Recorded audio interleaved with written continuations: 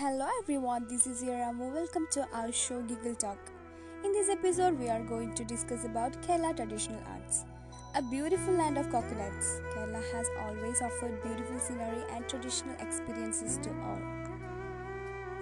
Kerala has more cultural heritage and a wealth of traditional art forms than any other state that attracts the tourists from all over the world with a feast of art, dance, and music for the tourists and the art lovers.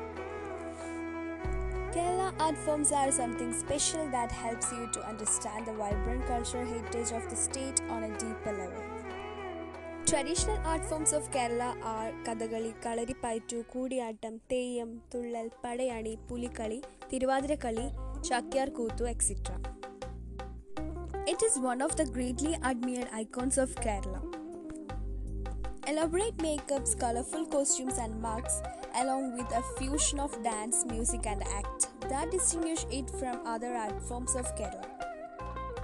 Kathakali blends with the aspects of ballet, opera, maquette and pantomime to enact the stories and events from Indian epic and Puranas. The action, emotions and the concept of plays are conveyed through gestures and precise. The facial expressions that are universally understandable, which it highlights. And about the Mohiniyattam. Mohiniyattam is blending the graceful elegance of Bharatanatyam in Tamil Nadu with the spark and liveliness of Kathakali. Mohiniyattam is one of the most charming classical dance forms of Kerala, and it is usually performed by a woman as a solo dance and has its roots in history and Hindu mythology.